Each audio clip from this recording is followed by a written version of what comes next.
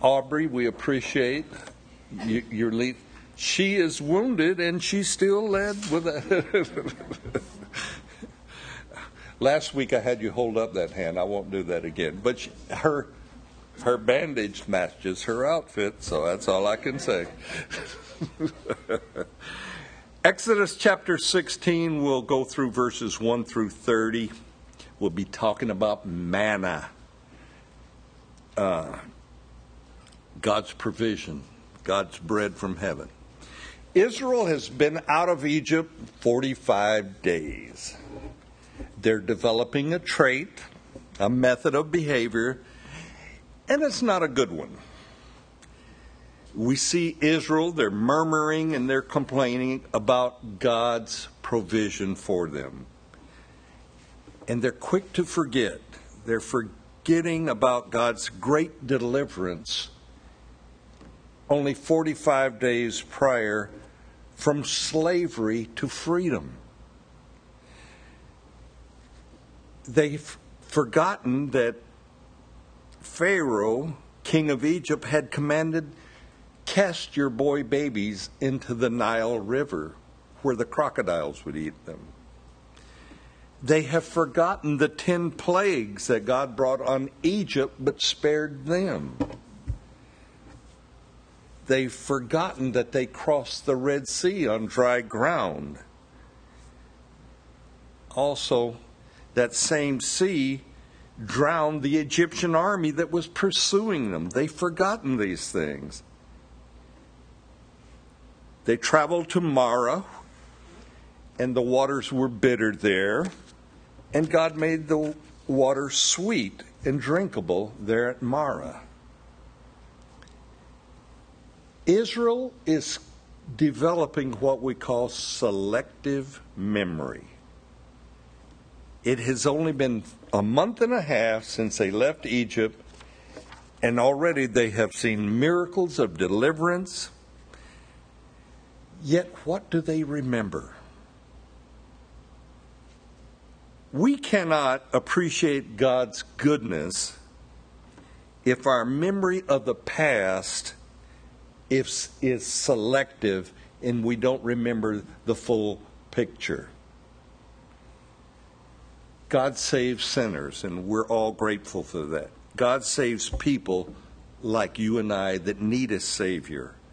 Israel has already forgotten that they cried out to God for deliverance from bondage, and that God, through many miracles, has delivered them and brought them to where they are.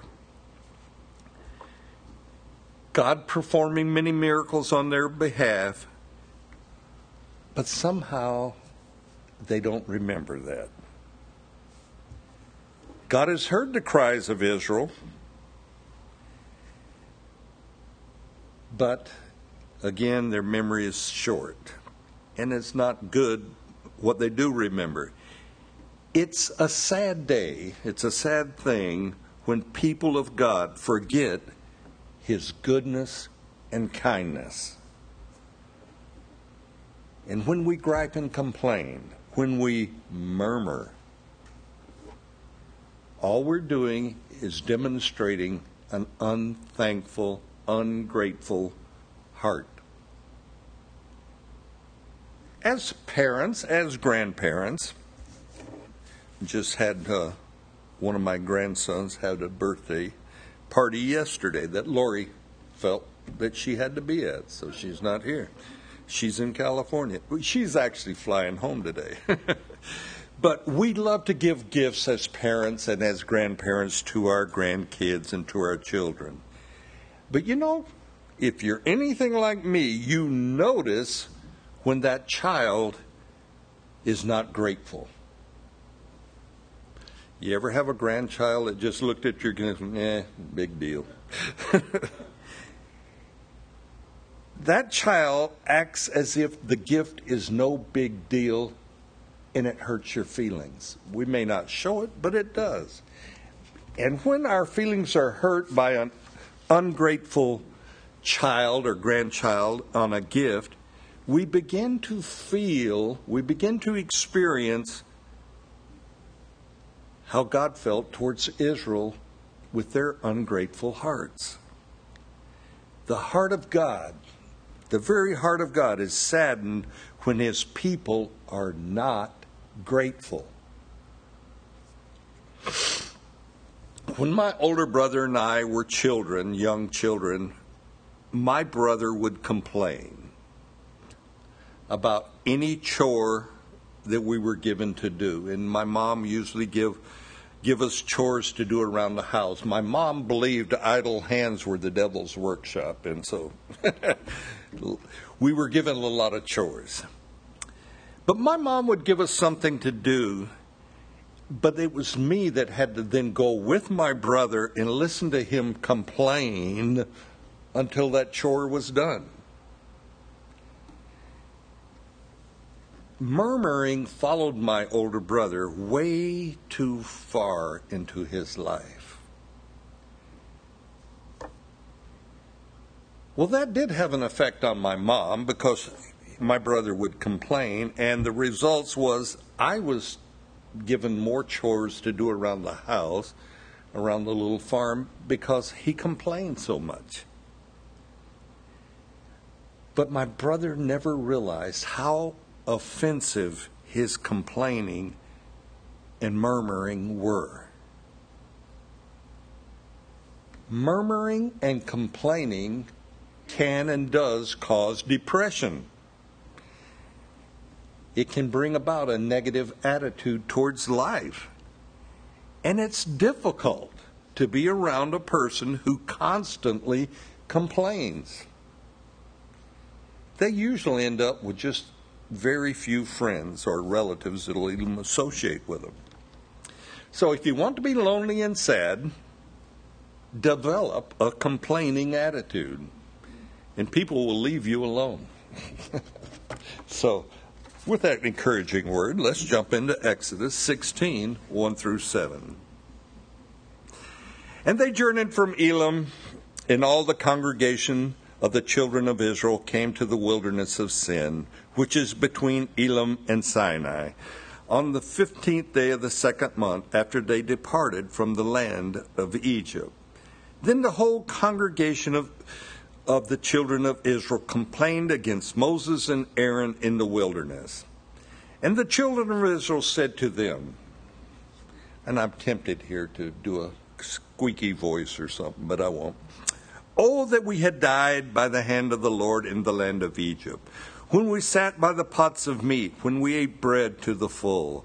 For you have brought us out into this wilderness to kill the whole assembly with hunger.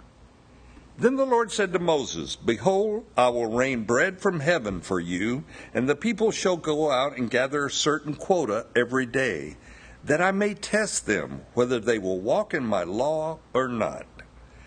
And it shall be on the 6th day, when they shall prepare what they bring in, it shall be twice as much as they gather daily. Then Moses and Aaron said to the children of Israel, At evening you shall know that the Lord has brought you out of the land of Egypt. And in the morning you shall see the glory of the Lord, for he hears your complaints against the Lord. But what are we, that you complain against us? The people of Israel do not have the courage to openly murmur and complain against God, or so they think. Verse 2 tells us they murmur against Moses and Aaron. But in verse 7, we read where God says, And God hears your murmuring against the Lord. I like that second part of verse 7, where Moses and Aaron say, Why are you murmuring, complaining about us? Hey people, we're just following the cloud and the pillar of fire that God has put there. Your complaint is against God, not us, is what Moses and Aaron are saying. Which brings up a question. Have you ever had to take the blame for another person's mistake because maybe you're a team leader, or perhaps you're the foreman, the lead man, Or have you ever had a customer complain that was really done no wrong? God has been nothing but good to Israel. Yet they complain against Moses and Aaron. But God understands who they're really complaining and murmuring against, and it's against Him. Israel, at this time, they're complaining about their food supply. You know, in Egypt we had the flesh pots and all this kind of thing. And God, full of mercy and grace, brings glory to Himself for the provisions He's going to bring to Israel. And He's doing this while the murmuring is still on their lips. That is grace, my friend. But let's read 8 through 18. And Moses said, "This shall be seen when the Lord gives you meat to eat in the evening, and in the morning bread to the full. For the Lord hears your complaints, which you make against Him. And what are we? Your complaints are not against us, but against the Lord." Then Moses spoke to Aaron, "Say to the congregation of the children of Israel, 'Come near before the Lord, for He has heard your complaints.'" Now it came to pass, as Aaron spoke to the whole congregation of the children of Israel, that they looked towards the wilderness, and behold, the glory of the Lord appeared in the cloud. God does something different in this cloud that gets their attention. And the Lord spoke to Moses, saying, "I have heard the complaints of the children of Israel. Speak to them, saying, 'At twilight you shall eat meat, and in the morning you shall be filled with bread. You shall know that I am the Lord your God.'" So it was that quails came up at evening and covered the camp, and in the morning the dew lay all around the camp. And when the layer dew lifted, there on the surface of the wilderness was a small round substance, as fine as frost is on the ground. So when the children of Israel saw it, they said to one another, "What is it?" For they did not know what it was, and Moses said to them, "This is the bread which the Lord has given you to eat. This is the thing the Lord has commanded. Let every man gather it according to each one's need, 1 omer for each person according to the number of persons. Let every man take for those who are in his tent." Then the children of Israel did so, and ye gathered, some more, some less. So when they measured it by omers, he who gathered much had nothing left over, he who gathered little had no lack. Every man had gathered according to each one's need. God gives meat that evening, and by morning He gives them bread. The meat, it comes in the form of quail. If you've ever eaten quail, they're quite tasty. But quail come flying into the camp, and the sheer number of quail is staggering. It takes several quail to satisfy anybody's hunger. There are at least 2 million Israelites out there in this desert.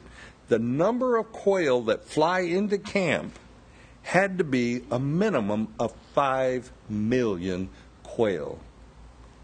That's a large covey. I don't care what kind of hunter you are. That's a bunch of quail. They're tasty, but they're small. And usually all you eat is the breast of a quail, because the legs aren't, they're so small they're not worth bothering. But then we have the miracle of manna, or as the Israelites called it, what is it? That's all manna means. Manna, it has a sweet taste, but manna, the manna seed, is about the size of a sesame seed, quite small. And the manna falls on the ground early morning each and every day for 40 years. Each morning there would be roughly 10 million pints of manna laying on the ground. That's a lot of manna. That equals about 10,000 tons of manna daily given by the Lord. That's a lot of poundage. Now, this miracle, it continues for 40 years. 6 days a week, but on that sixth day, there would be a double portion there before the Sabbath. Now, the first morning that manna fell, you would probably gather manna off of your tent, maybe off of anything that had a flat surface. But that second day when manna fell, you would have sheepskin, you would have blankets, you would have something laying out where you could gather the manna. And that made gathering, of course, a lot easier. But the manna, the seed was very small, like I said, the size of a sesame seed. But let's look at verses 19 through 30. And Moses said, "Let no one leave it till the morning." Notwithstanding, they did not heed Moses, but some of them left part of it until morning, and it bred worms and stank. And Moses was angry with them.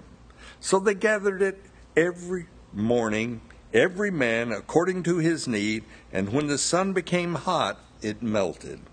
And so it was on the sixth day that they gathered twice as much bread, 2 omers for each one, and all the rulers of the congregation came and told Moses. Then he said to them, "This is what the Lord has said. Tomorrow is a Sabbath, rest, a holy Sabbath to the Lord. Bake what you will bake today, boil what you will boil, and lay up for yourselves all the remains to be kept until morning."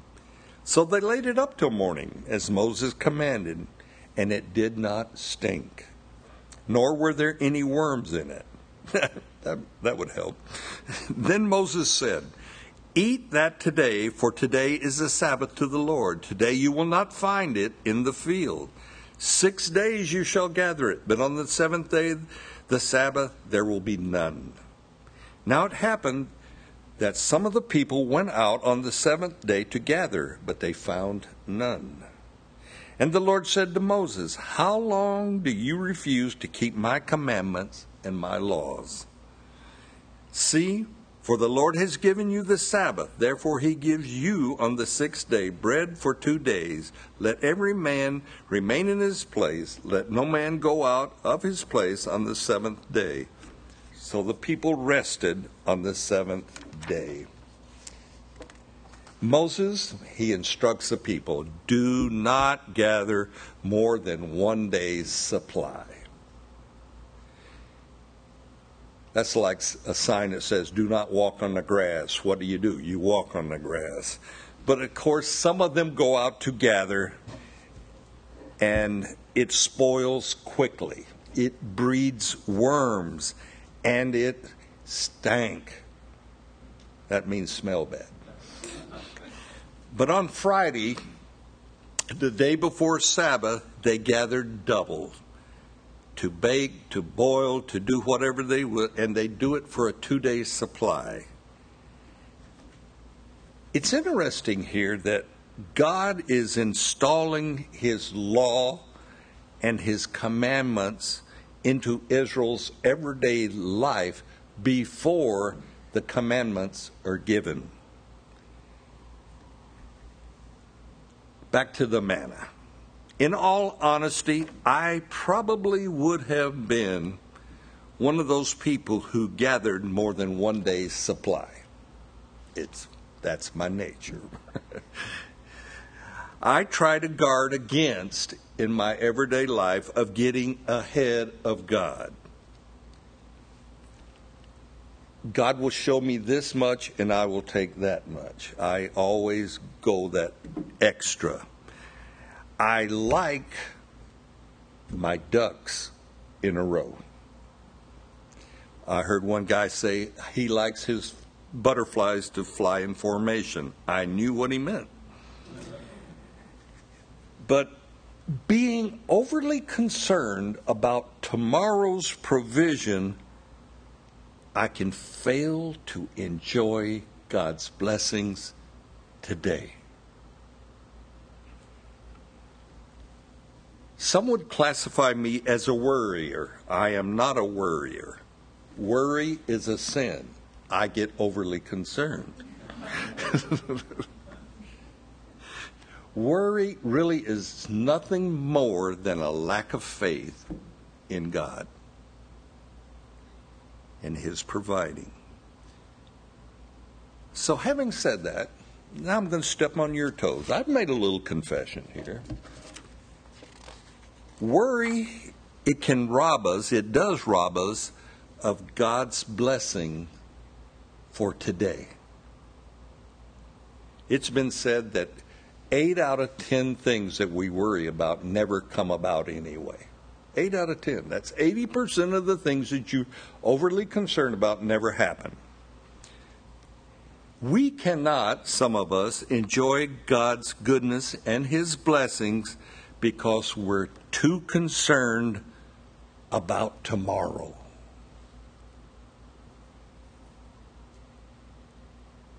How about our stock portfolios, if you have one?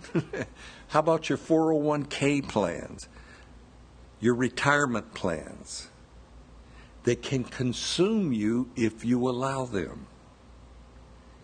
We can find ourselves working feverishly to accumulate wealth. And we can say things like, well, we're doing this for the kids. I want to give my kids things that I never had. Or we're preparing for those golden years, whatever. We would do well to look at God's principle concerning manna. The manna is to be gathered each and every day. The disciples asked the Lord, teach us to pray. And He gave them what we call the Lord's Prayer, but really it should be called the Disciples' Prayer. And in that prayer is, give us this day our daily bread.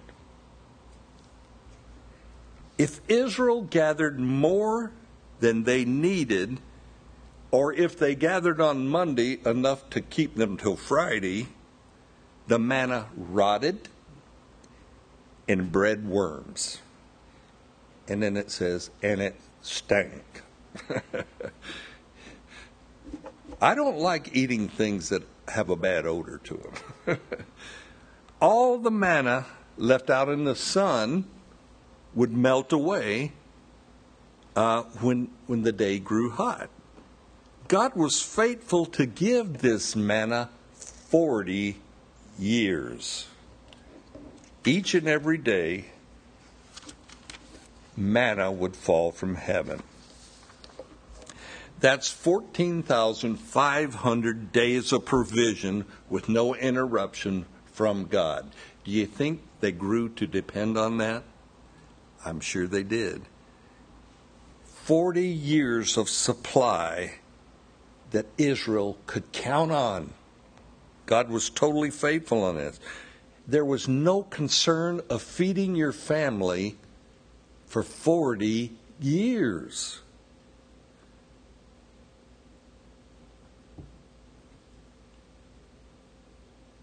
That would surely cause people not to hoard, not to overgather, but they tried to. But here's the point. Here's the gist of this whole thing. The same God that provided for Israel 40 years out in the desert provides for you and I. Same God. David said, I am young, I was young, now I'm old, yet have I seen the righteous forsaken or his seed begging bread. God promises to take care of us. The whole manna thing is a demonstration of God taking care of a rebellious people out in the wilderness. The same God that provided for Israel also provides for you and I. So enjoy life. Enjoy God's provision today. A while back, I heard a man here in our fellowship describing his finances since he had really started serving the Lord with his life. He declared, since I have really started serving God with my life, my wealth has increased several times over. That's our Lord. He honors our giving to Him. He honors our heart being towards Him. God was faithful to provide for Israel, a people who were rebellious and selfish by nature. That should be a lesson for us. God will take care of you and I. He will do it. He's faithful. Even when Israel disobeyed God about gathering the manna, the extra manna stank and bred worms, God still provided the following morning. You would think, all right, I've offended God. I gathered extra. It rotted. I'm sure there won't be anything out there in the morning when I go out. But God was faithful. There it was again the next day. God shows Himself time and again that He is a very gracious God. This is when you're glad I'm not God, especially if you're an Israelite. I would have wanted to teach Israel a lesson. I would have. And Moses, well, he's a lot like us too, a lot like me, because he was angry at Israel. He's angry at their disobedience. And it almost bothers Moses that God continues to be gracious. Verse 28, God does ask Moses, how long do you refuse to keep my commandments? In other words, Moses, the people you're overseeing, they're not being obedient to me. Teach them to do good, Moses. God has blessed us, His people, with many blessings. We are more than wealthy in the United States compared to the rest of the world. And it's a very foolish Christian who does not realize God controls all of our assets. All the monies that pass through our hands are a gift from God. As a believer, wanting to please my God, I want to be a giver. I want to have that characteristic of God in my life, that I am a cheerful giver. God has provided a way for us to be a cheerful giver. He allows us, His church, His people, His saints, to support His church. That is a blessing, by the way. And how do we support His church? Through tithes and offerings and gifts. But God has one requirement on our tithes and offerings. He says, be a cheerful giver, or don't do it. If you can't give cheerfully, do not do it. I was at Calvary Chapel, Costa Mesa, what they call Big Calvary, and I heard Chuck Smith say after a sermon one time, if you're here and you have given the offering today and you are not a believer, come see me, because we want to give your money back to you, because giving is for believers, not unbelievers. And I've never heard anybody else say that. That impressed me. We are to be, as Christians, a cheerful giver. We want to please our God with our life, and our giving is to be done daily, just like the manna was given daily. If we are faithful with today's manna, God will be faithful with tomorrow's. Even if we're not faithful, God is still faithful. That's a win-win situation. But the thing that struck me about this whole manna thing, outside it just being an unusual miracle, is God did not allow striving within the camp of Israel. You can only gather one day's supply. That's it. But he did require that you go out each and every morning and gather that day's supply. So he didn't take away all responsibility. He just said, don't be greedy. There's a big lesson there. Enjoy what I'm giving to you, Israel. I will do it. You can count on it. For 40 years, I will do it. God is installing into Israel a trust and a faith that needs to be in every believer's life. Amen? Amen. Let me get you to stand. We'll close in prayer.